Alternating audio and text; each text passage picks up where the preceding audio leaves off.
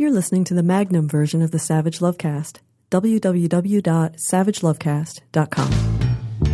If you're stuck in a relationship quandary, or if you're looking for sexual harmony, well, there's nothing you can't ask on the Savage Lovecast. It's really gratifying when something I've been saying for a very long time is affirmed by science or philosophy. For instance, good giving in game, GGG. To be good in bed, to be giving of pleasure at times without an expectation of an immediate return, and to be game for anything within reason. That does not mean you have to do whatever the fuck your partner wants you to, but within reason, kind of up for sexual adventures, game for anything within reason. I've been saying that for years, and the science is rolling in. Amy Muse and Emily Impet have a new study out called Good Giving and Game, the Relationship Benefits of Communal Sexual Motivation. Communal sexual motivation being science speak for good giving in game, communal sexual motivation. We're going to have Amy on the show soon to talk about what she's discovered researching the whole GGG concept. This weekend, I had another moment of, oh, yeah, thanks. I've said that for a long time and gotten grief for it. But hey, and this isn't science, this is philosophy catching up with me. Clancy Martin this weekend, writing in the Sunday Review section of the New York Times, has a piece. He's a professor of philosophy at the University of Missouri, Kansas City, and the author of Love and Lies, has a piece called Good Lovers Lie. I have always said that relationships are not depositions, that you don't have to answer everything truthfully, that sometimes the most loving thing that you can do for someone is look them right in the fucking face and lie your face off. I don't think it's okay to deceive people routinely. I don't think it's okay to lie to someone about your finances, your health status, your history, whatever. But truthfulness or honesty is the best policy. That gets all the good press. We never take a moment to appreciate really the lubricant that lies are in a long-term relationship. They really take the edge off. They smooth things out. They keep the machinery humming along. As Clancy writes in the New York Times, if you want to have love in your life, you'd better be prepared to tell some lies and to believe some lies. If honesty is what matters most to you, you might as well embrace a life of silence and become a Trappist monk. The piece concludes, love is a greater good than truth. No marriage, no parent's love of a child should be scrutinized like a pathologist examining his cadaver, or, I would assert again, like a prosecutor cross-examining someone under oath or taking a deposition. Interestingly, in his piece, Clancy mentions his second divorce. He cheated on his wife, she found out, and he unpacks that incident, that one time he cheated on his wife, his second wife, at a conference by basically walking you through the lies that he told himself that made it happen, that made it possible, that resulted in him cheating on his wife, which he didn't want to do or intend to do. By the time we were back in my hotel room, I was telling myself, I am a happily married man. I am not going to have sex with this woman. I lied to myself all the way up to the point when she said, let's get into bed. And then he got into the bed because he was all along planning on having sex with that woman and telling himself these lies as sort of a stopgap, to make it possible for him to get into a position where he would have sex with this woman. He lied to himself and told himself that he could risk going right up to the edge because he wouldn't do it because he was happily married. And his wife finds out, and it becomes this unforgivable sin. And I would only argue, the only thing reading this piece that I wanted to argue back to Clancy and his second wife was this. Here's the lie that she told herself. Here's the lie that she believed.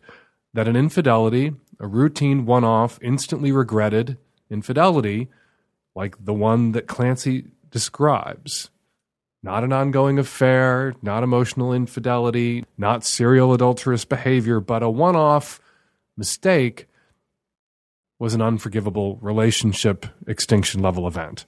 That this having happened, the marriage could not survive. That is a lie that a lot of people tell themselves. That infidelity, that adultery, that a one-off like that, a mistake, means a marriage or a relationship has to end, and that lie becomes a self-fulfilling prophecy. And knowing what we know about adultery and infidelity, knowing that almost all relationships, long-term, committed, multi-decade relationships will be touched by infidelity at some point, we should stop telling ourselves this lie, that a relationship can't survive the almost inevitable infidelity, because then we are really writing death warrants for our relationships and our marriages before we even begin them. We all agree that this is an unforgivable thing. If we tell ourselves that lie, it becomes an unforgivable thing. It shouldn't be unforgivable. It is something that we should default to working through and getting past, as opposed to default to relationship extinction level event. Not saying that every marriage or relationship could or should survive an infidelity. Sometimes that is the sign that it does need to end and is over. But often it ain't. It ain't that sign. But we've convinced ourselves, so many of us, that it is. And that is a lie. And that is a lie that we should stop telling each other, telling ourselves, telling our friends, telling our children. Happy fucking Valentine's Day. And happy fucking 50 Shades of Grey comes out this Friday week. That's going to be a nightmare we'll all have to get through. Let's all hold hands and we'll get through this week, this long, ugly week together. And now your calls. Hey, Dan. I'm a 24-year-old questioning single female person calling from the West Coast, and I haven't come out yet. And it's not because I'm terrified, although I am. It's because I don't know what my own sexual orientation is. Without dragging on too much, I had a pretty poisonous dose of conservative Catholicism while growing up. My issue is that generally I find men more attractive as romantic partners and women way more attractive as sexual partners. But what's weird is that I'll go through these big time flips where it will suddenly be the other way around. I fantasize about sex with men, only men, and then find women much more desirable for relationships. I would call myself bi, but it seems weird that I don't find both sexes attractive at the same time. I'm frustrated because I've been oscillating back and forth without a real pattern for at least 12 years, so I don't really know what to come out as or if I should even come out at all. Maybe I'm just straight, but fake boobs are really pretty. Or maybe I'm gay, but I've still got some religious repression hanging on from my past. I have no idea. My questions. A, is there a name for this back and forth switching of preferences? B, do you have any information, resources on people who discovered their orientations much later in life? For instance, is it common? And when can I expect for my preferences to solidify, if they do at all? C, should I come out as garden variety queer or questioning, or wait until I have a surer sense of myself? I want to come out properly, if I need to, and only once, but I also think that 24 is a bit too late for all of this. Thank you for all of your help and advice. You are bisexual. You are fluid. That's the word for the back and forth that you've experienced. You know, sometimes you're more sexually attracted to men, sometimes more emotionally attracted to men, sometimes you're more emotionally attracted to women, sometimes more sexually attracted to women. And these things seem to, for you, in your experience, seesaw back and forth and be kind of gender exclusive, that when you're romantically attracted to men, you're more sexually attracted to women and vice versa. You are fluid and you can identify as bi. There would be so many more bi-identified people in the world if this notion, this idealized bi definition didn't terrorize people out of identifying as bi, that bi is somehow being interested in both equally and in the same measure and at the same time. And that's just not how most of the bisexual people I know and we hear from at the show and write me at the column experience their bisexuality. A great many have a distinct preference for one gender or the other romantically, sexually. That's why you hear some people now saying that they are heteroamorous but bisexual, attracted sexually to both, only interested romantically in opposite sex partners, or bisexual and homoamorous, into both sexually, only attracted romantically to a same-sex partner. You are heteroamorous sometimes, homoamorous sometimes, bisexual all the times. So you are bi with a little fluidity around your amory. All right? It's not that complicated. And I do think that, you know, the people I hear from constantly, Charles Blow, the New York Times, had a really great column about this, that he had a hard time identifying him as a bisexual man himself, despite having sex with men and women, because he was not really romantically attracted to men. And so he flounced around, wondering if he was confused, wondering if his inability to be romantically attracted to men was some internalized homophobia or biphobia that he couldn't unpack, despite being one of the most liberal progressive thinkers and writers on the planet. And it just wasn't so. This was just his sexuality, that he was more romantically attracted to women, but sexually attracted to both. And he wasn't damaged or deficient, that brand of bisexuality, that common experience of bisexuality, was as valid as other experiences of bisexuality. And your experience of bisexuality, Kala, is valid. Bi and fluid. You slosh around. Enjoy the ride. Make yourself a little sailboat and dart back and forth and have fun. Hi, Dan. I'm a 21-year-old college student in a bit of an ethical dilemma. Yesterday I was told that someone in my group of friends raped a girl he brought home from a party last fall. I wouldn't really consider this guy a friend, except he's in the same college athletic team I'm in on campus, so I'm around him all the time and will be probably for the next 2 years. I found this out when talking to a friend I made with whom I have lots of mutual friends. I have no reason not to believe what this new friend is telling me because my friend on his team can kind of be a misogynistic piece of shit. I even remember him telling our group about taking this girl home as if it was completely consensual because he was a virgin at the time. So now, obviously, it's not my place to call this guy out because this girl clearly is not ready or willing to come forward. But I'm wondering if you have any advice on how, or even if I can confront him about this. I mean, I still have to be around this guy for a really long time, and I really doubt that this urge to kick his ass or to call him out will ever leave my mind if I just keep this to myself. I listened to your call a few times because it wasn't clear, and still isn't, and I couldn't get you on the phone. It wasn't clear who you got this from, whether it was from a friend in your circle or whether it was from the woman that this guy raped or is alleged to have raped. If you got it from her, of course, it has more weight. If this is the rumor mill churning, well, that has to be given weight too, but you also have to give weight to the fact that it may be the rumor mill churning. So what I think you do, my advice to you, what I would do in your situation, is I would go to this guy and say, here's what people are saying. What the fuck happened? What went down that night? Because this is what I've heard. What you're doing by saying something like that is drawing him out, not calling him out. You're also communicating to him, and you're still calling him out, but you're also communicating to him that there are social consequences, right? That he will pay if he conducts himself in a shitty, rapey way on campus, in his life. If his victim chooses not to go to the authorities, and I hope if she does choose to go to the authorities, she goes to the police and not the administration.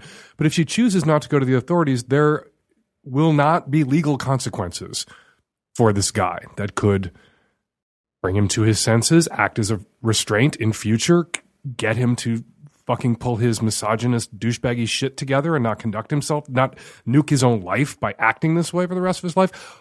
There will not be those legal consequences, but there can be on your team, in your school, in the social circles that you share, there can be social consequences. In a legal setting, he deserves the presumption of innocence, of course.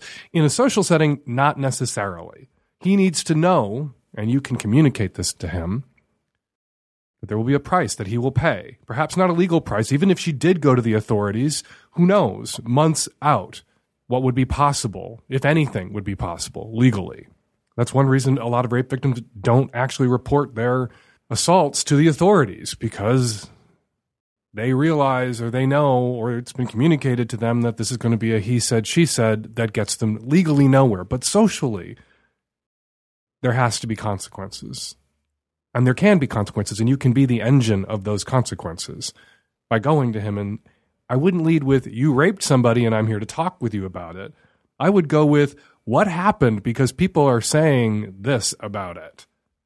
And then if he describes what happens and it's rape, throw the rape label on it. If he minimizes what happens and you think it's rape, you can put the rape label on it. But men have to hold each other accountable. It's good that you have this impulse to hold him accountable. And I think that you should hold him accountable. I think that you should perhaps stage an intervention. And in your shoes, I would. But again, I would lead with, what the hell happened? Not, don't go in there and say, this is what happened, I know what happened.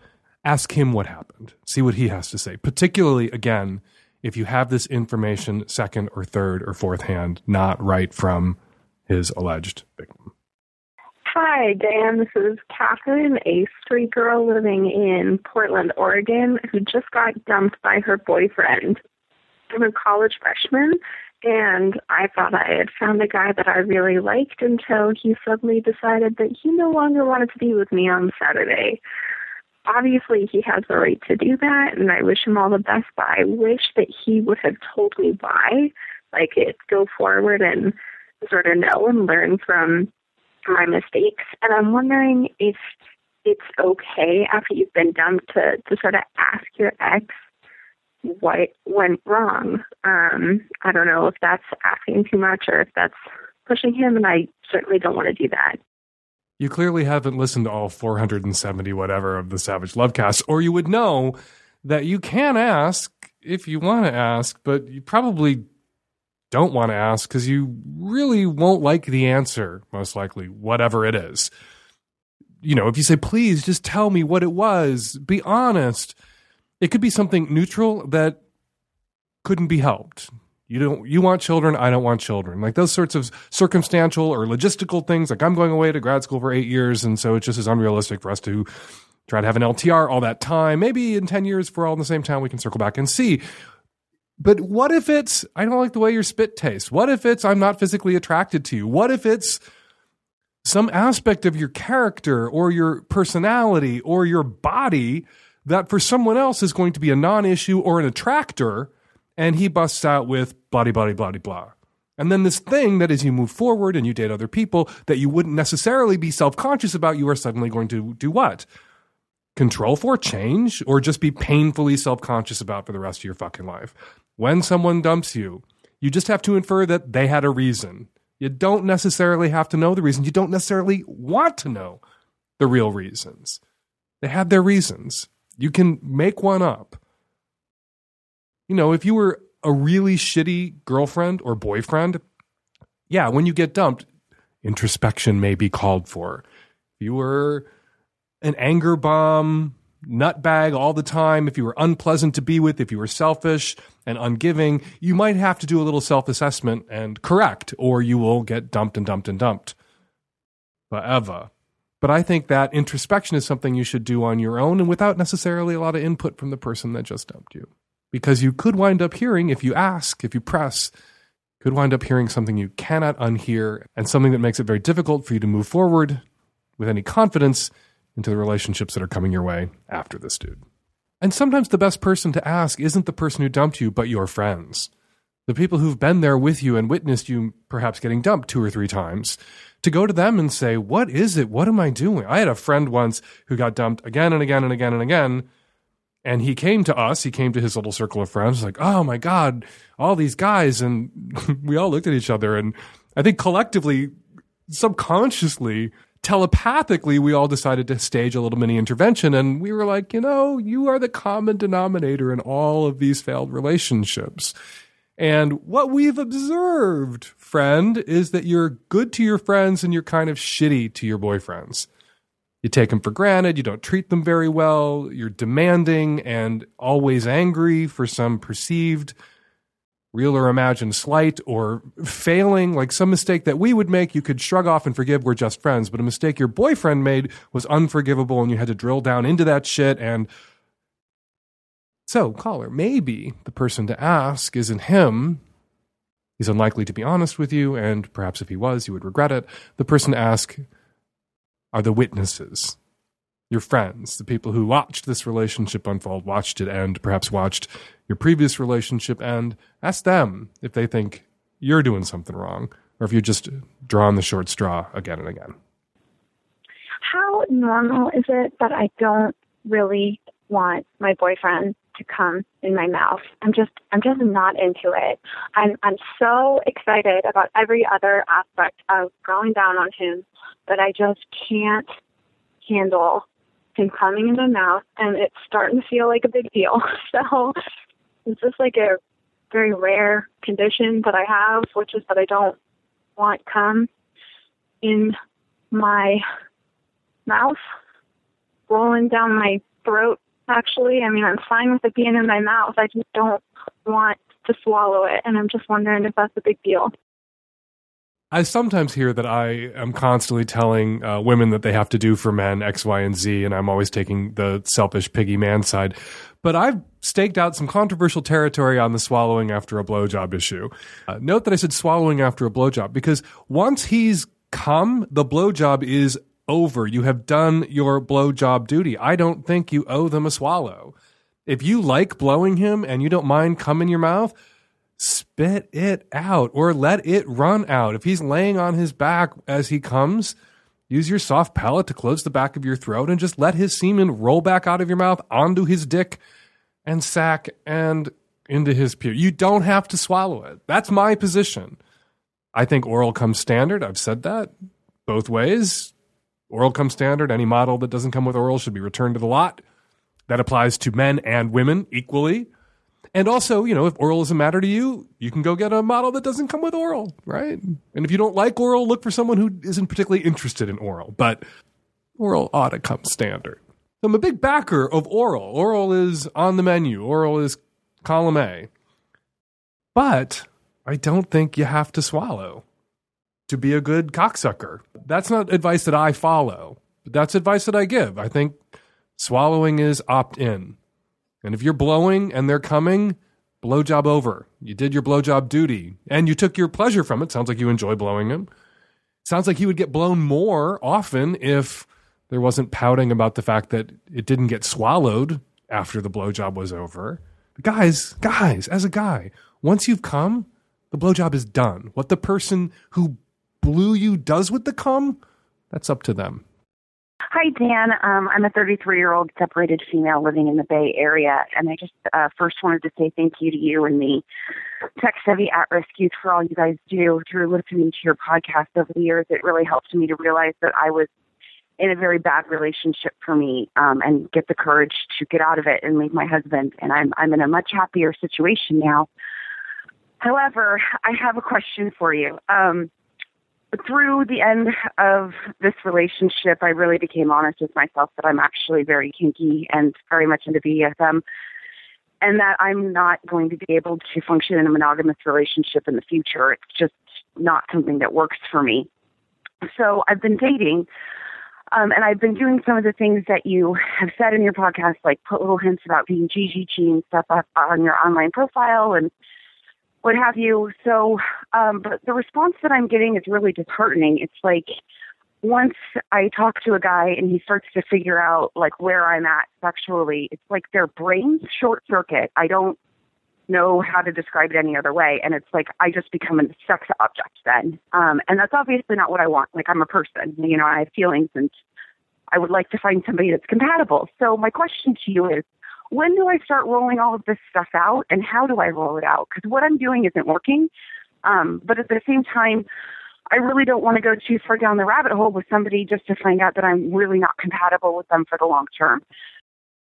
You've put GGG in your online profiles, and it seems to elicit responses that are too sexual, too like instantly out of the gate. That's the problem?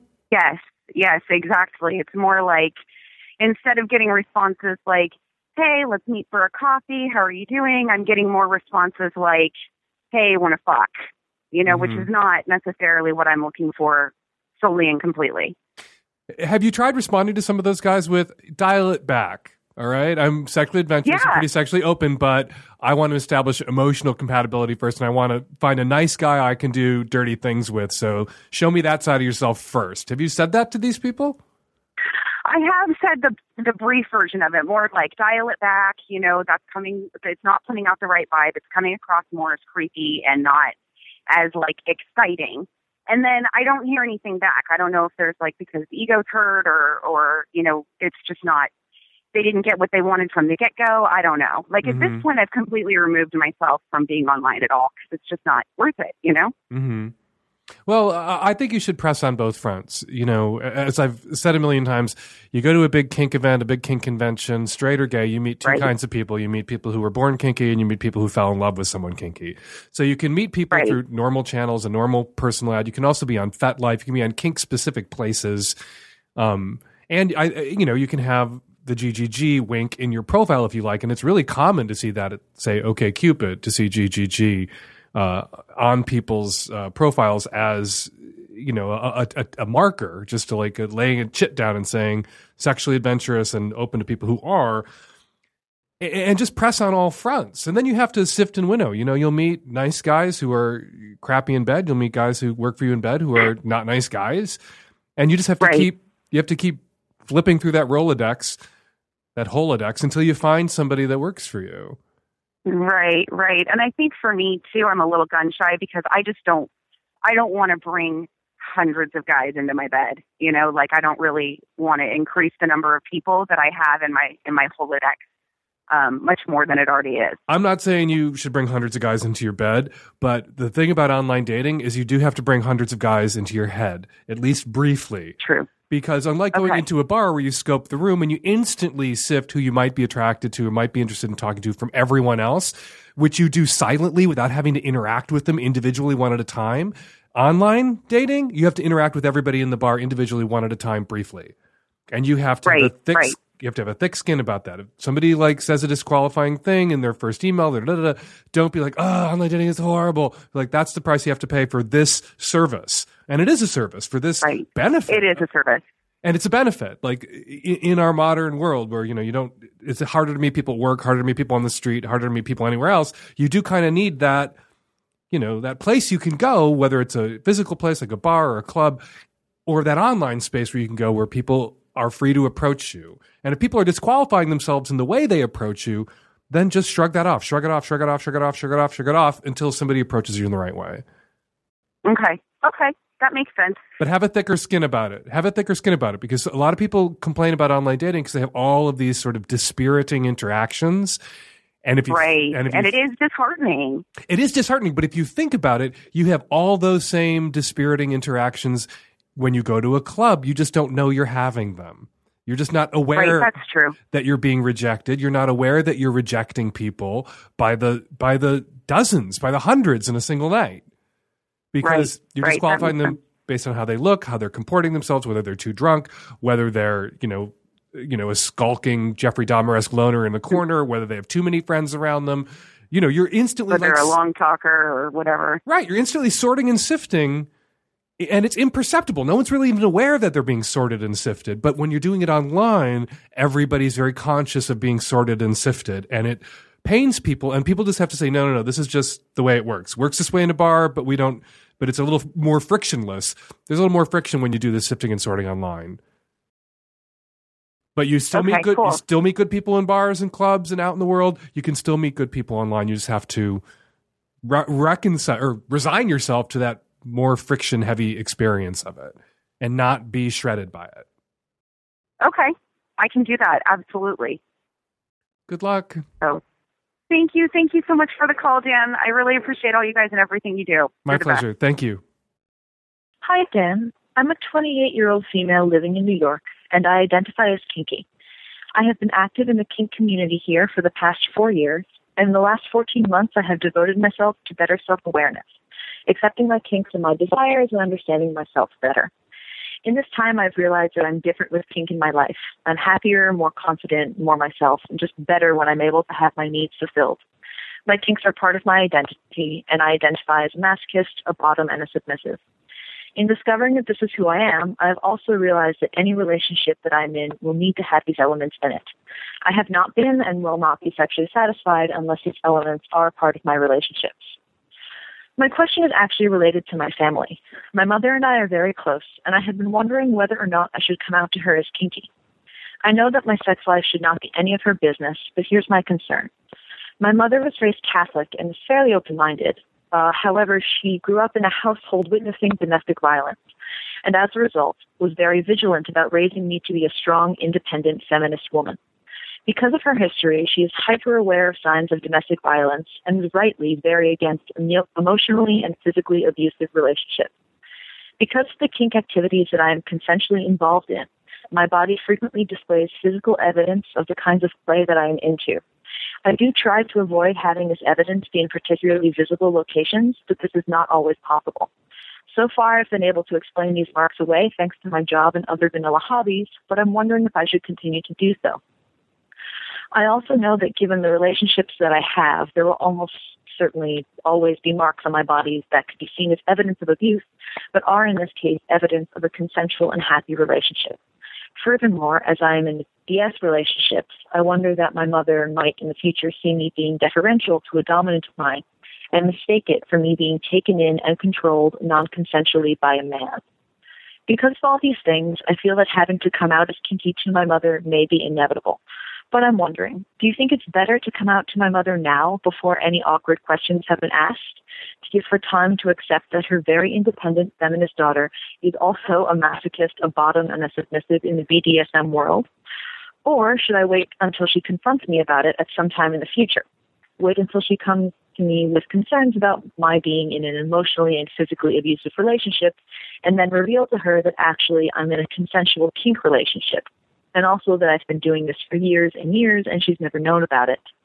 Or is it better to just stay silent and hope this never comes up? I want my mother to know that what happens within my relationships is consensual and that I am okay and she doesn't need to worry. When you got to the hope it never comes up option, the whole room went ding, ding, ding, ding. Everyone was like, that's what you hope for. That's what you should do. You should hope it just never comes up.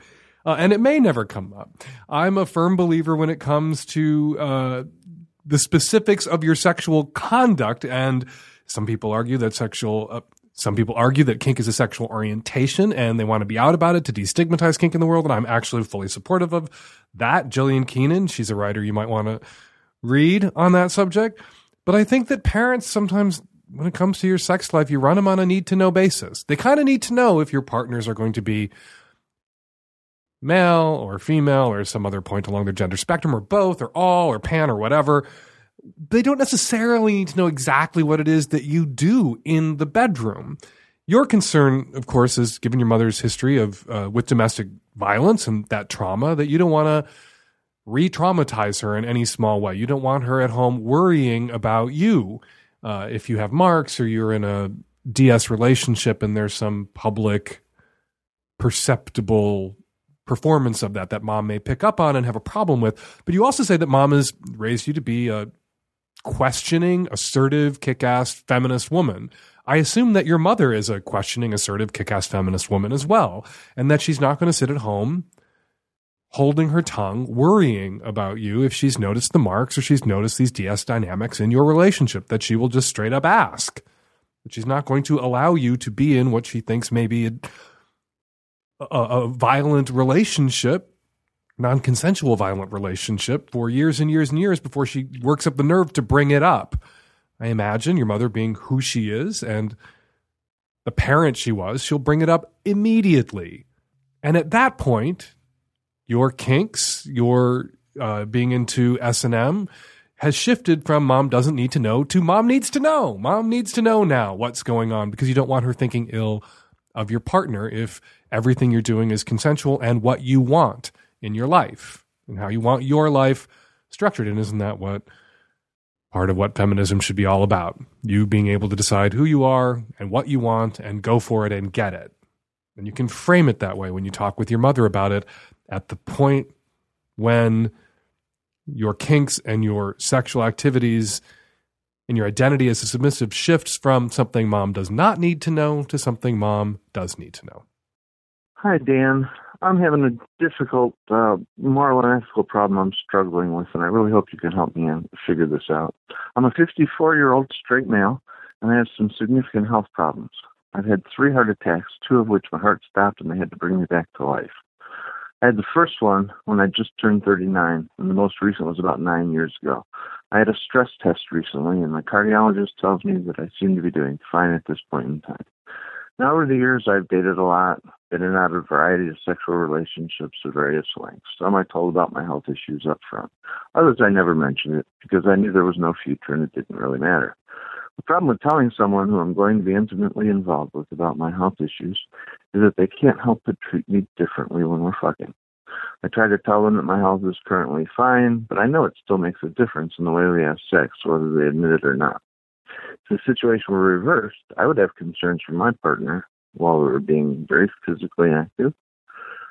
I recently had a first date with an amazing 36-year-old woman, and it seems as if we've fallen hard for each other, even though we've only gone out once.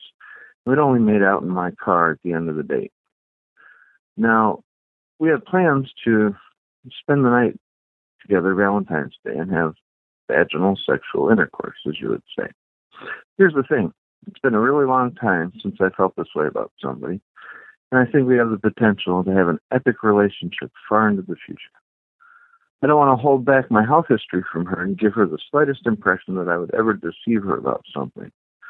It's not a good way to start a relationship that we both seem to agree to be long-term. But at the same time, I'd really like to have sex with her, our first sexual encounter, without my health being an issue dangling over our heads. I want it to just be real, if you know what I'm saying. So should I tell her? Would it be okay to spend Valentine's night with her without my health hanging over my head? If you don't want to be treated as fragile, don't mention the heart condition, your history with these, sounds like severe heart attacks, the first half a dozen times you fuck. You know, it's a new relationship. You don't have to disclose all your health issues. It's not a corporate merger. You don't have to lay it all on the table. You don't have to open all your files. It's not a deposition. You don't have to answer every question either. So prove that you're not fragile. Fuck the shit out of each other half a dozen times. And then, you know, when you get to that stage in a relationship where you share your romantic histories, your medical histories, which is really when you're thinking about merging, you lay this all out and say, doesn't mean I'm fragile. Doctor says I'm fine. Heart's in good condition. Don't treat me as fragile. And then when they do treat you as fragile, which it's almost inevitable that they will, they'll be conscious of it at first, maybe the next time or the next few times that you have sex, just bring it up. Just say, I see what you're doing. Please don't treat me this way. It's not sexy to be treated as fragile and breakable at this moment. And you know what? If I have a heart attack while we're fucking and die, what a great way to go. Have a little bit of a sense of humor about it. That can help diffuse the tension as well. Good luck. Hi, Dan. So I'm wondering how to feel about a recent thing my husband and I have been doing to stimulate a relationship. I've had fantasies for a long time about him being with other women and him fucking other women in front of me. Sorry, by the way, I'm like a 35-year-old, mostly straight woman, married. We've gone to strip clubs recently and have had increasingly sexual experiences at them, starting with he and I just watching girls and getting drinks, moving on to him getting lap dances, or he and I both getting lap dances, moving on to ultimately him and I getting a private room or booth or whatever for $400 or $600, I don't even know. And the woman jerking him off. And I was like, yeah, let's get a private room. I was the one who pushes it. I'm go get a lap dance. Totally me. And he's like, okay, if you're sure, honey. And anyways, I guess I just didn't realize the private room was going to be that hardcore. What happened there was she made him come. And it totally turned me on, but it was totally upsetting at the same time.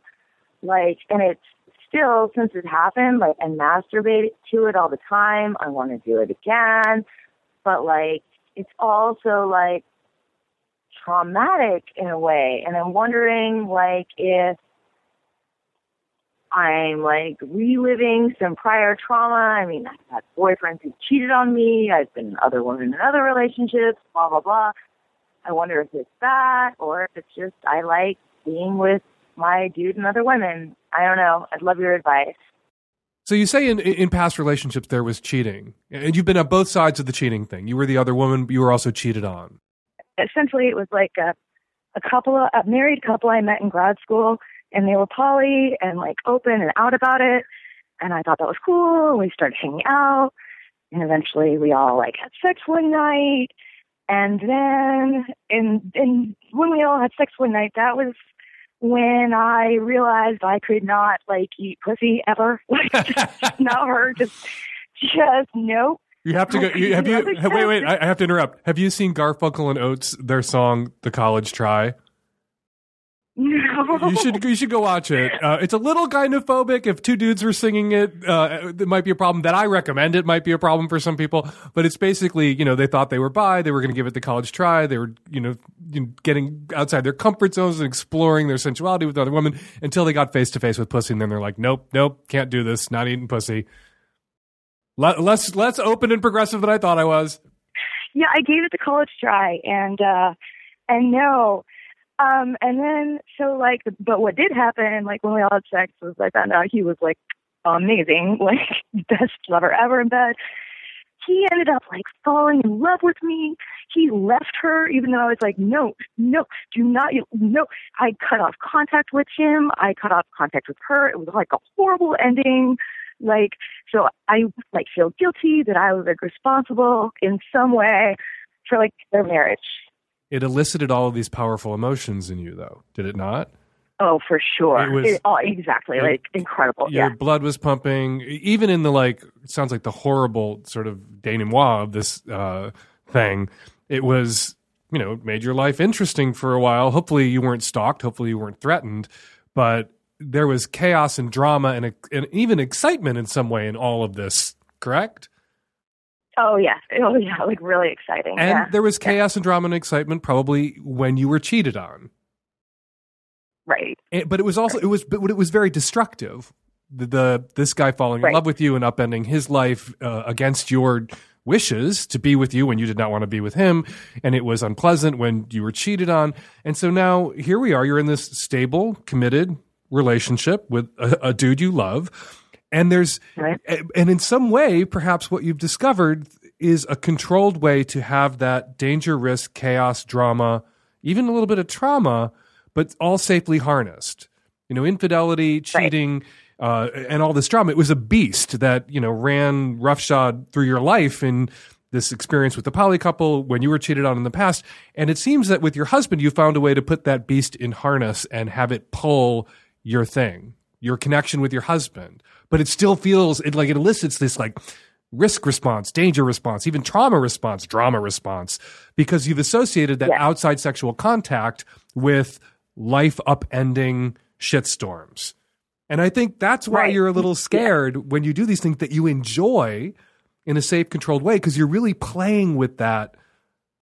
You know, you're sandpapering that particular nerve. You're returning in a way to that place of chaos and drama and trauma, but in a way where you're in charge of it and in control of it, and it's in harness, but it's still a beast that is in harness. It still could be a danger, right? You know, what if it slipped the harness? What if it slipped out of control? Right, no, yeah. And so that said, you know, there's also, now think about the other danger for people in long-term committed sexually exclusive relationships, which is boredom, right? And everybody who's like got drama and excitement in their life, who's worried that it's too exciting and too much drama and too adventurous, they never pause to think of the alternative, which I hear about all the time in my mail all the time. People in sexually dead marriages where there's no excitement, there's no connection, and it's because nothing thrilling. They don't have sexual adventures, and the spark dies, the embers all die. And I'm not saying you have to go outside the relationship to have that kind of sexual adventure, that kind of excitement, but that's what works for you. And I don't know if you're a female cuckold, perhaps you are, which is called a cuck queen, is actually a thing, a woman who's aroused by the thought of her partner being with somebody else. Right. But you might be that thing. So I don't know if I technically am. So like the idea is I never want him to like go off and like do something on his own, you know, like I would want to see it and be there and like be part of it somehow. But, you know, like I also said, I don't want to eat pussy. So like, it's more like I just want to, I guess I want to be in a threesome with him, or there are a lot of threesomes with a man and two women, or two men and a woman, where there is no cock sucking between the dudes and the guy girl, and there's no pussy eating between the two women and the girl guy scenario. That, you know, that eating pussy is not a requirement when two women have a three-way with a man. That's opt in. And you can be explicit about that when you negotiate a threesome with somebody else. All that said, you know, I'm sure that poly couple that you played with, that you had sex with, that you were intimate with, that, you know, they felt that they had everything under control and this was a safe way to have adventures or have other people and other relationships in their lives. And they didn't expect this, you know, upending emotional sort of attachment. They didn't expect that he would ever fall in love with anyone else, and he did. Like, that's always a risk, but that's a risk in closed relationships too. A lot of monogamous relationships end because somebody develops feelings for someone else. So being monogamous or sexually exclusive does not necessarily protect you from that.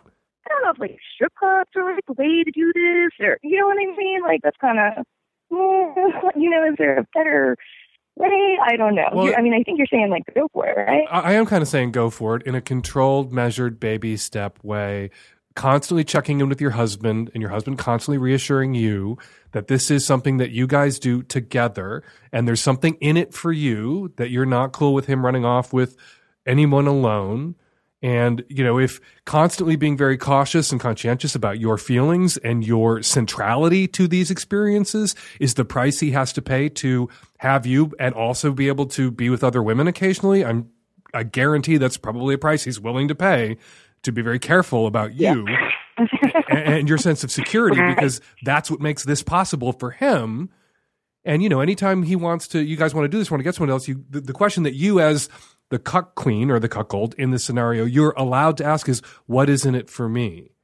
Like, we are sexually exclusive in the sense that our sex that we have with each other or with other people is about our thing. So you can't just run off and fuck anybody, or fuck anybody who doesn't know about me, or that this is our thing. And sometimes that means like, if there's a cuckold couple and she's free to do whatever she wants, like the guys she's with have to know that she has a husband who's enjoying this too, whether he's in the room or not, that there's this circling back to him and touching base with him, whether it's, cream pies or just telling him about it, or even the guy that she's sleeping with, giving him grief about it, or getting on the phone with him, or being in the room with him, or picking her up from their house in front of him. Like there's this interaction with him that makes it sexy for him.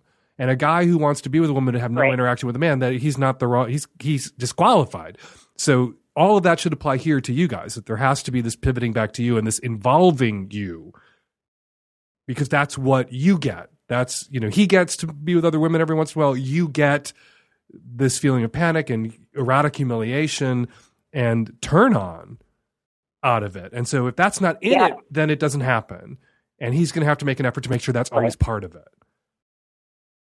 Right. And you're going to have to assert yourself to make sure that's always part of it. And maybe that's the hard. and strip clubs are a place where you could do it safely. Like the women you meet at a strip club, hopefully you're going to a good place where people are not being trafficked and there's no one there who doesn't want to be doing the job, and you should talk to the women there. They're not going to fall in love with your husband in the private room, right? Right. They're not. They're not looking to date married men with wives who come in for co-ed lap dances. They could give a shit. So that's a good, safe, expensive way to scratch this itch. But you can also go online and you can find women who might be up for this kind of adventure, who might be, they call them bulls when it's a cuckold situation where the man is being cuckolded. I don't know what the females are called in those situations. Not cows. That doesn't sound very sexy. But unicorns. I think it's unicorns. I swear, I think it's unicorns. Yeah, unicorn is the woman who is by and up for a relationship with an opposite sex couple. But you're looking for something distinct and special, which is a woman who hopefully is partly aroused by fucking somebody else's husband in front of her. That power dynamic, right, and that kink aspect of it is also a turn on to her. You don't seem too worried, so I guess it's good. It's like, I guess, right? Like, because I do feel terrified. Doesn't mean it's like a bad thing necessarily. It's part of it. Right? Not a bad thing necessarily. And what you do with that terror is that just makes you thoughtful and conscientious about how you go about this. Because there are risks inherent in this. With you getting hurt, him getting hurt, sexually transmitted infections, going to bed with a crazy person, that other woman being a crazy person potentially.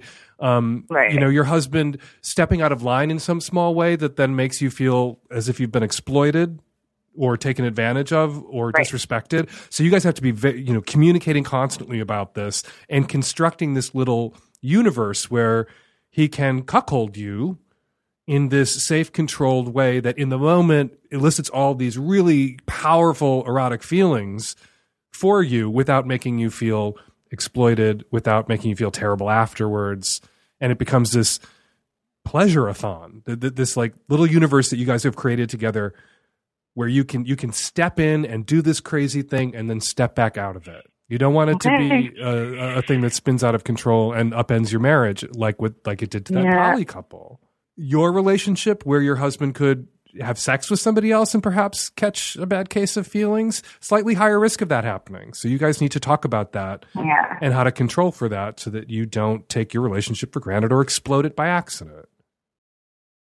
Right. And that may limit the kinds of women that you do this kinds of play with. It might just be strip clubs or sex workers, or somebody who's way out of your orbit. It can't be anybody from work. It can't be anybody from our lives, anybody we know, but some game stranger we met in Vegas. Like, yippee, let's do it. Yeah, that's the situation. So, lots for you to think about. Good luck. Give us a call back and let us know how it goes.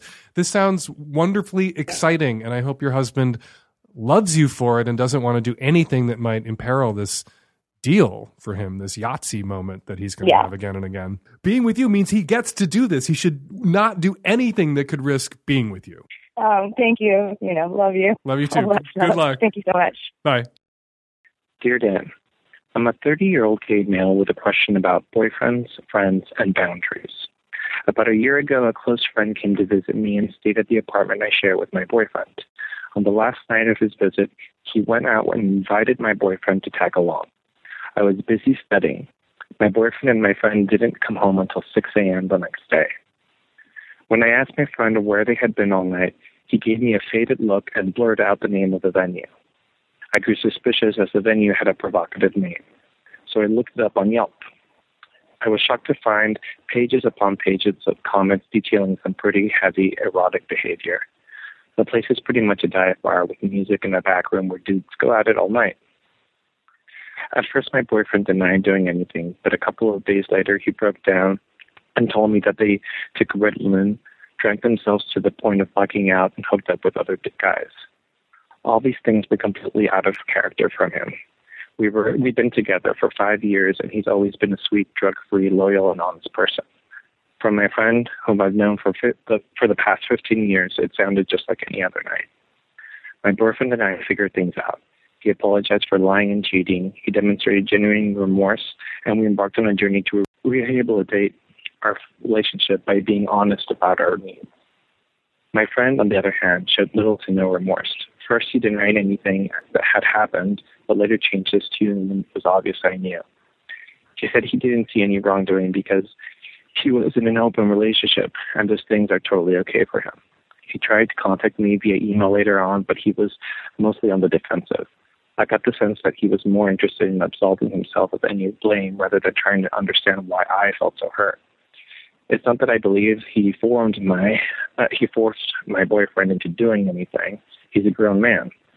But I do think that my friend had a part in letting things get out of hand and then concealing it and blaming drugs and alcohol rather than actually taking responsibility for it. I've cut this person out of my life since then. This event was the last in a series where he did something shady or mean and made me feel like I was being the prude. My boyfriend and I recently got engaged, and now I'm confronted with the reality that I will not be inviting this friend. I'm at peace with it, except when one of our mutual and very close friends brings it up and urges me to fix things. So my question is, do I have a legitimate argument to shut this person out of my life? I feel like he, yet again, provoked a toxic situation where everyone ended up getting hurt. I'm simply tired of being a casualty in this lame friendship. Any advice would be greatly appreciated. If you don't want this guy to be a part of your life anymore, if you don't want to maintain this friendship because he's toxic and reckless, and this is just one more glaring example of his toxicity and recklessness, your friends, your mutual friends' feelings about whether you should patch things up, even my feelings about whether you should patch things up, are entirely irrelevant. You want him out of your life. And so he's out of your life, and you do not have to invite him to the wedding. That your relationship with him was always perhaps a little tenuous because of his toxic, reckless bullshit, and he hit the self-destruct button. He nuked your relationship with this night out with your partner, and maybe you're, coming down on him so hard because it makes it a little easier to forgive your husband-to-be. That somebody has to walk the plank for what happened that night. And it can't be your fiancé, because then that relationship that you value is over. And so you've found it inside yourself to forgive your fiancé. And part of what made that happen or made it a little easier was not forgiving your friend, your toxic, reckless friend, who isn't responsible for your boyfriend's actions that night, but perhaps was complicit. in some small way. Maybe he was pouring booze down your boyfriend's throat. Maybe he should have said to your boyfriend, as your friend said, we should probably get the fuck out of here before you do something that you regret and something that I will wind up being blamed for. But he didn't say those things. So he's out. Not going to be in your wedding party, not going to be at the wedding, not going to be a part of your life. That is absolutely your choice to make. Hi, Dan. I'm in my early 20s, and my partner and a couple that we're friends with, we're going to a sort of queer, kinky Valentine's Day party. It has a playroom and a dungeon and all that good stuff. We're all in open relationships and sexually open to experimentation, but none of us have been to something like this before. I was wondering if you had any advice for what to discuss, as couples and as friends beforehand, and etiquette advice for once we're there. Thanks. Zoe Tersch is the founder and curator of thiswink.com, a safe-for-work online event listing for kink-aware happenings. She recently has traveled all around the United States interviewing people about their experiences with BDSM for a book she's currently working on called American Kink. Hey, Zoe, how are you doing? Hi, Dan. Great talking to you. It's nice talking to you, too. So presumably you have been to kinky parties before, dungeons and play parties. So for those out there who haven't been to one of those things, what to expect in etiquette? Run us through. All right. So firstly, there are a lot of different kinds of kink parties out there. And I wish I knew a little bit more about which party the caller was attending, just because there are so many different possibilities. The most important 3 steps that I would tell anyone brand new to this is go to some sort of social event that corresponds with the party first, if possible. There are usually tons of those. In the kink scene, they're called munches. Some parties also host happy hours. You can go to them, meet people who have been before, and find out what to expect. Mm-hmm. If you can't do that, the next best thing is just to go to the website, find the rules, familiarize yourself with them the best that you can. Mm-hmm. And then with the people that you're attending the party with, in this case, I believe it's 2 open couples, talk about what you're hoping to gain from the experience. If there's something that you definitely know you want to try, if there are things that you definitely don't want to try or get involved with, and whether or not your interests vary, and if that means that you will be splitting up at the party. And then there are lots of more specifics that go into that last part. I want to second your advice to, if you can, hit a munch or a happy hour with attendees or the organizers or people who regularly attend the party that you're planning to go to, because then you've broken the ice in advance. You've met a few people, you've had a couple of conversations. So when you roll into the party, you don't have that uncomfortable moment of looking at all these strangers looking at you and wondering, do I say hi first? Do they say hi first? How do you break the ice? The ice is broken when you arrive. Right. And for safety reasons, a lot of these parties actually require that you attend one of these events first. I had a couple of other items I wanted to throw out to see what you thought of them, Zoe, and whether you agreed. A good thing to bear in mind about going to a kink party or a play party or a dungeon, not a zoo. It's not a zoo. You don't get to walk around staring, and it's certainly not a petting zoo. You don't get to touch anybody who hasn't invited you to touch them. If you're not a That's regular, absolutely right. If you're not, sometimes people who aren't, hardcore kinksters or regular attendees around something like Folsom or IML or Valentine's Day, like one-off kink party, will go to a dungeon or a play space. They've never been in one before, and they just think that, all social norms and rules are off here, and they behave in ways that they wouldn't behave anywhere else. That's absolutely true. I think that we can all kind of learn from Jamie Dornan's recent visit to a dungeon where Jamie Dornan, the male star of 50 Shades of Grey, who is going to play in film the most sort of well-known, high-profile fictional kinkster in history, and is now running around giving interviews shitting on the kink community just so people know that he himself is not kinky. Please go ahead. Just wanted to tell people who Jamie Dornan was. That's pretty accurate. And he went to a dungeon to see what kink really is like, apparently after he shot the kink scene too. But anyway, and he went there expecting a show. That is a quote that he gave to many publications. He was expecting a show, wanted a show, and didn't feel that he got one. Well, that's because kink events aren't shows. It's not television. Therefore, interacting with people. You can watch if you want to learn. But certain parties even have regulations for how far away from the scene you have to be standing if you're watching. I mean, people really care about respect at these events. And if you want to watch a scene to be educated, that's great, but it's good to inform the people you're watching before they start this, so that you're not taking them out of what they're doing. My other piece of advice, and let's see what you think, not a costume party. Not unless it actually publicizes itself as a costume party. Fine to go in fetish wear, fine to go in kink gear, but some people will show up at, who've never been to a kink party before or a play party before, dressed as Maleficent from the movie, or dressed as... It's not a rave. Yeah, it's not a rave, it's not a party. Like, go, if you're worried that you don't have the right outfit, something understated is better than, like, grabbing the fairy costume from your closet that you wore to Burning Man. Absolutely. And if you're going to be playing, then a Burning Man-like costume is the opposite of what you want. You want to be more streamlined. I mean, corsets are cool and everything, but go for practicality. If you're planning on taking something off, then wear something that you can take off easily and, not have to lug around or, stash in a pocket of a jacket or a coat check or whatever. Fairy wings, not optimal. And my last bit of advice, and we have Super Bowl fever here right now in Seattle because this Sunday the Seahawks will be playing the whoever's to win the whatever. When this show airs, we will know who won the whatever, the Seahawks or the other dudes. So if the Seahawks won, yay. If the Seahawks lost, who gives a fuck? But there's this thing that's being said now in football places about doing that dance in the end zone after you scored a touchdown, that you should, maybe you shouldn't do that. Maybe you shouldn't do a dance in the end zone. And the advice is, when you get to the end zone, act like you've been there before. That if you do this great big celebratory dance, you're kind of acting like you've never scored a touchdown before in your life. And I actually think that's probably good advice for a play party too. Act like you've been there before. If you just walk around with your jaw in your lap and you're gasping and putting your hand over your mouth or giggling in a corner, you're going to look like an idiot. And even if you've never been there before, even if it's your first touchdown, it might be better to try to act like you've been there before in the end zone. And that advice in the end zone, does it also, do you think, Zoe, applies to the play space, the dungeon, the party? You might want to try to act like you've been to one before.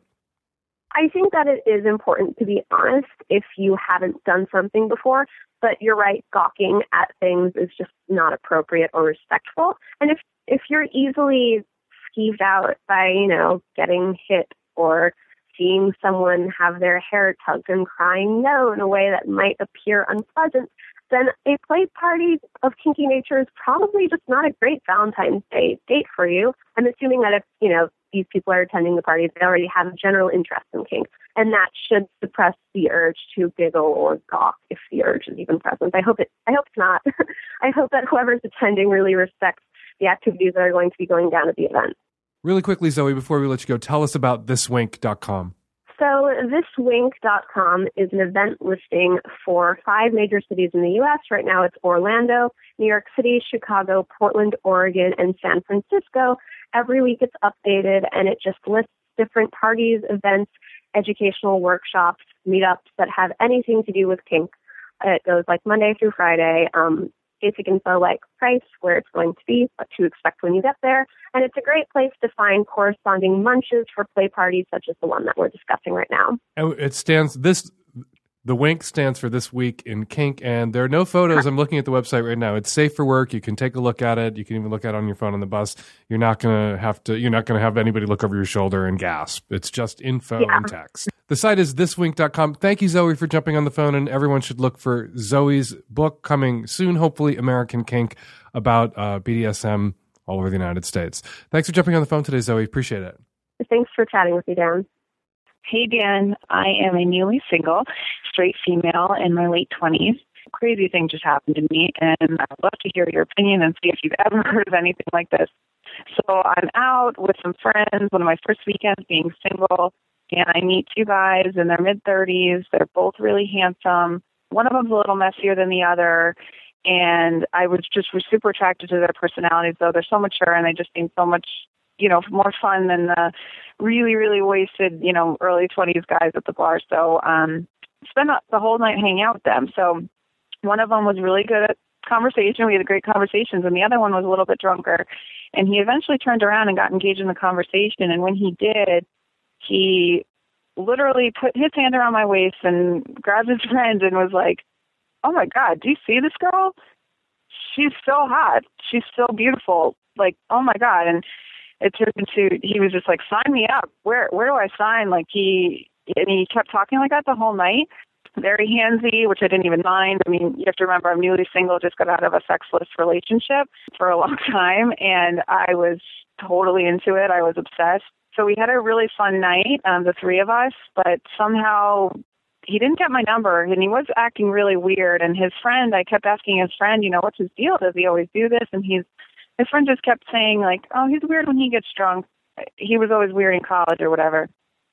And so I was like, okay, but it was a little odd, and they ended up actually getting out of the cab. We all shared back to the neighborhood together, and I have no way of contacting him again, and he has no way of contacting me. So I panicked on my way home, and what any newly single girl would do, I Googled him because I stalked him. I stalked the shit out of him on social media, and he didn't come up anywhere there, so I ended up Googling him, and he came up as he came up right away. So normal people don't come up when you Google them. And he came up right away, and he's actually been to jail for arson. He, as a prank, started a fire, deadly fire in college, and he was convicted for third-degree arson and spent 2 years in jail and then got out on parole. And my friends knew about the fire who are from the area. Like, it was a really big tragedy. I'm just so shocked. Like, I don't even know how to process this. Like, I was so into this guy, but his life must just be, like, no wonder he acted so weird. Like, maybe he just doesn't want to bring me into his potentially fucked up life. Like, I don't know what's going on, and I'm just dying to know more, and at the same time, obviously think I'm crazy to want to know more. I would just love to hear your opinion on, do people date people who have been in jail? Like, is that a thing?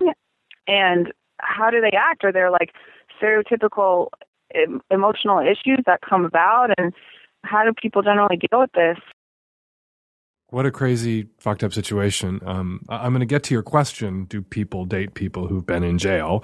But first I want to address his technique the night you met, for fear that young listeners, male listeners, may misconstrue or assume that this sort of grabby, handy, aggressive, drunken, complimenty stuff is a really great strategy when you're first meeting someone, that you were receptive to this, that it was actually kind of what you needed coming out of this shitty relationship and feeling a little sexually neglected, and that kind of aggressive attention, you welcomed it.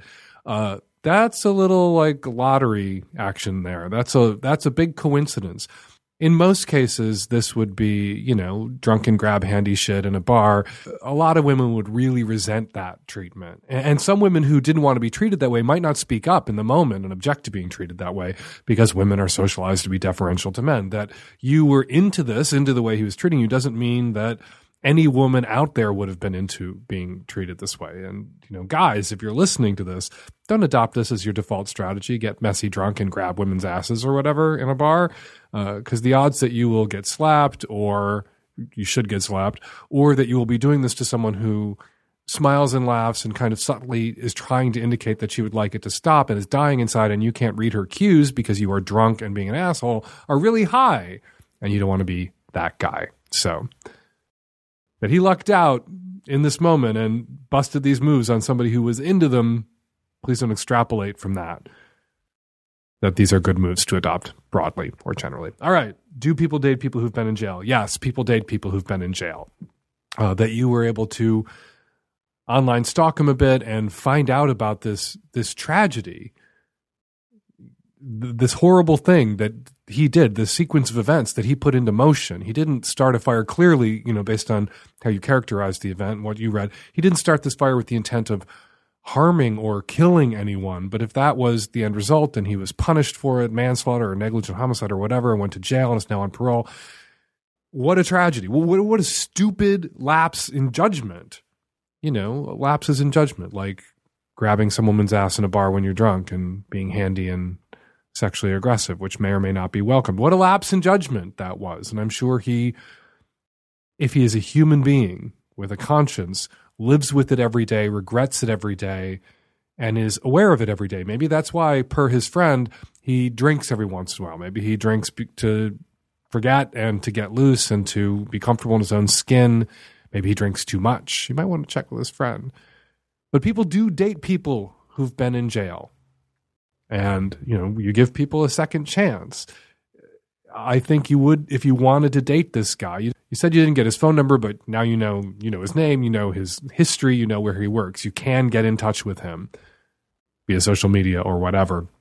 If you do want to date him, you sit down with him sober and you talk with him about this. Maybe not on the first date. Maybe you demonstrate that you, despite knowing this stuff about his history, are interested in him by going out on a regular old hangout date.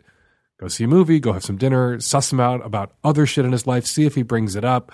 If he doesn't and you're not comfortable continuing to see him without hearing how he characterizes this, hearing how he's processed it, how he understands it, how he frames it, how he expresses his regret for it. If you need to hear that stuff to continue dating him, you bring it up on that third date. Not that first grab handy night was a date necessarily, but if you hang out again, the next time you hang out, say, I did what people do. I read about this.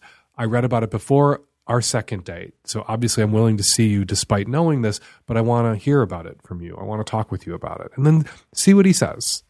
He makes excuses. If he minimizes his responsibility, if he obfuscates, if he lies about it, maybe not somebody you should continue to see. But if he's honest and forthright, sincerely remorseful, and open with you about it, those are really good signs. Those are indications that he is a man of good character who made a terrible, idiotic mistake and paid a price for it. A mistake that other people paid a much larger price for, but he also paid a price for. And then in that moment, you use your emotional IQ to determine whether or not he's someone you want to continue to see, despite having been to jail. And always remember, there are lots of people out there who are shitty boyfriends, girlfriends, whatever friends, who've never been to jail. So whether or not someone's been to jail is not the only metric by which you can judge whether someone's going to be a good partner or not. Good luck. Hey, Dan, this is a caller from episode 422, and I called in with a question about I was living with my parents and was working with a Christian conservative organization, and I wasn't out yet and wasn't sure what to do. And you gave me some advice and said call back when I had done that. And I'm calling to say that I came up to my parents, and they're fucking awesome about it. They've been, so supportive, and, we've talked about it a ton, and it's been really chill and awesome. And we're even going to, a Christians in support of the LGBTQ community conference this Saturday with the author of God and the Gay Christian, Matthew Vine. And I did come out to my job about 3 weeks ago, and they fucking fired me, which was unfortunate. And it was done in a hard way. But crazily enough, the day after I was fired, someone asked me if I needed a job, just totally randomly. This guy I used to know, and I'm working with another faith-based nonprofit that knows I'm gay, and they're totally cool with it. So that's redemptive.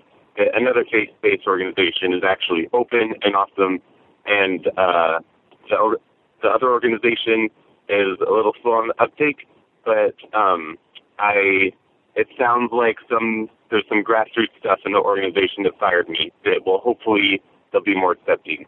So it's a bummer that happened, but it worked out great that now I'm with another organization that is totally affirming.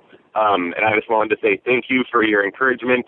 And you said I had till next November, and I got it done a couple weeks ago. So I got 8 months of extra credit. So there you go. Thanks, Dan. Congratulations. And hey, the Lard works in mysterious ways. You lose your job at the hateful Christian organization, and a not hateful Christian organization is right there waiting in the wings with a job offer. It's a sign from Jesus. Want to say this, though, to any parents out there who might be listening. It's great that when you came out to your parents, they immediately responded so positively and they were so supportive after you came out. But it's important that you communicate that you would be supportive of your children if they were lesbian, gay, bi, or trans before they come out to you. There have been instances where kids killed themselves because they thought their parents wouldn't be supportive should they came out. I was briefly suicidal as a teenager because I didn't think my parents could ever accept me as a gay man or a gay boy, and I wanted to spare them the embarrassment of having a gay son. And I thought the good boy thing to do would be to off myself. Didn't think about that for very long. Glad I didn't do it. There was just a case in Belfast where a 14-year-old girl named Elizabeth Lowe, who had come out to her friends as a lesbian, killed herself because she was certain, she was a Christian, her family was conservative and Christian, she was certain that her parents could never love and accept her, and only after she killed herself, because she was certain her family would never love and accept her. And it's just heartbreaking to read what Elizabeth's dad had to say after her suicide. She was very mature, she knew what she wanted, and she knew her own mind. We would have been very supportive. Parents, if you don't want to have to past tense that would have been supportive for your queer kid, let them know. Let all your kids know. And it's not just the kids that you suspect might be queer. It's not just the kid who you think that kid could be queer that you need to go to and say, lesbian, gay, bi, trans, straight, whatever, we will love and support you. You want to err on the side of saying that to your kids, whether you think they need to hear it or not, because by the time you find out that they did need to hear it, it could be too late. Sorry to get dark on such a happy call. Congratulations again. And tell your parents that I love them, and I love that they love you, and I love that you love them, and enjoy Matthew Vine's conference and his talk. He is, as you heard last week on the show, he is amazing. And I think it's great that your parents are going with you to his event. Thanks for phoning back with that update. Hi, this is in response to episode 432 and the Bible study with Matthew Vines. Dan, I think it was a poor call saying you want to see the churches damaged and destroyed by their homophobia. The right-wing fundamentalists are constantly accusing the LGBT community of trying to destroy the church, so you're kind of proving them right on that point by making those comments. I also found it a little bit insulting when you basically asked Matthew, wouldn't it be easier just to turn your back on your religion? As a gay Christian myself, that question bothers me almost as much as wouldn't it be easier just to stop being gay? Or to make a more equal comparison, it's like asking an atheist, wouldn't it be better to believe in God just in case? Beliefs aren't something that can be turned on and off. Yes, they can change over time, but that doesn't come as a result of a conscious decision to do so.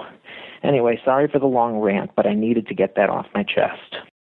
Hi, Dan. I'm calling about episode 432 and the caller who was wondering how to signal to his homophobic in-laws to be that he and his bride were in support of gay marriage. And one thing my husband and I did at our wedding was in the program and in the invitations, we invited our guests to make a donation to Love Makes a Family, which was the pro-marriage equality organization in Oregon at that time. So I would encourage them to do something similar in Ohio.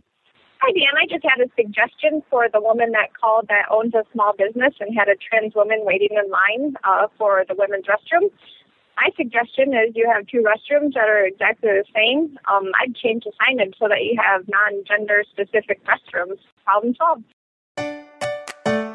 And we're going to leave it there. 206-201-2720 is the number here at the Savage Lovecast. If you want to record a question or a comment or give us a follow-up call with an update for a future show, give us a buzz. 206-201-2720. Hump, the Pacific Northwest's biggest, best, and only amateur porn festival, my amateur porn film festival, is going out on tour. We're going to Philly February 21st, San Francisco February 25th through 28th, LA in March, Cleveland in April. Go to humptour.com for tickets, information, and dates, and information about submitting films for next year's Hump Film Festival here in Seattle and Portland. Follow me on Twitter at FakeDanSavage. Follow Zoe and This Wink on Twitter at This Wink. The Savage Lovecast is produced every week by Nancy Hartunian and me and the tech-savvy at-risk youth. And Nancy, we were all wishing you guys a happy Valentine's Day, and we will all be back at you next week with another installment of the Savage Lovecast.